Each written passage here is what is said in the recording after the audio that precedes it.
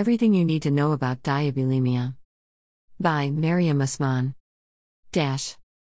Diabulimia, also known as T1-ED, is a term that refers to an eating disorder in a person with type 1 diabetes. The person purposefully reduces or stops insulin in order to lose weight. There is not a diagnostic code for diabulimia though. It can present features of both anorexia and bulimia because of the manipulation of insulin. It can also be classified in the DSM-5 under Other Specified Eating Disorder, OSD.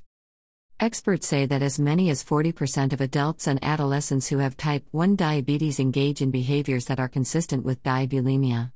Male and female can both develop this problem, but it appears more prevalent among females than among males.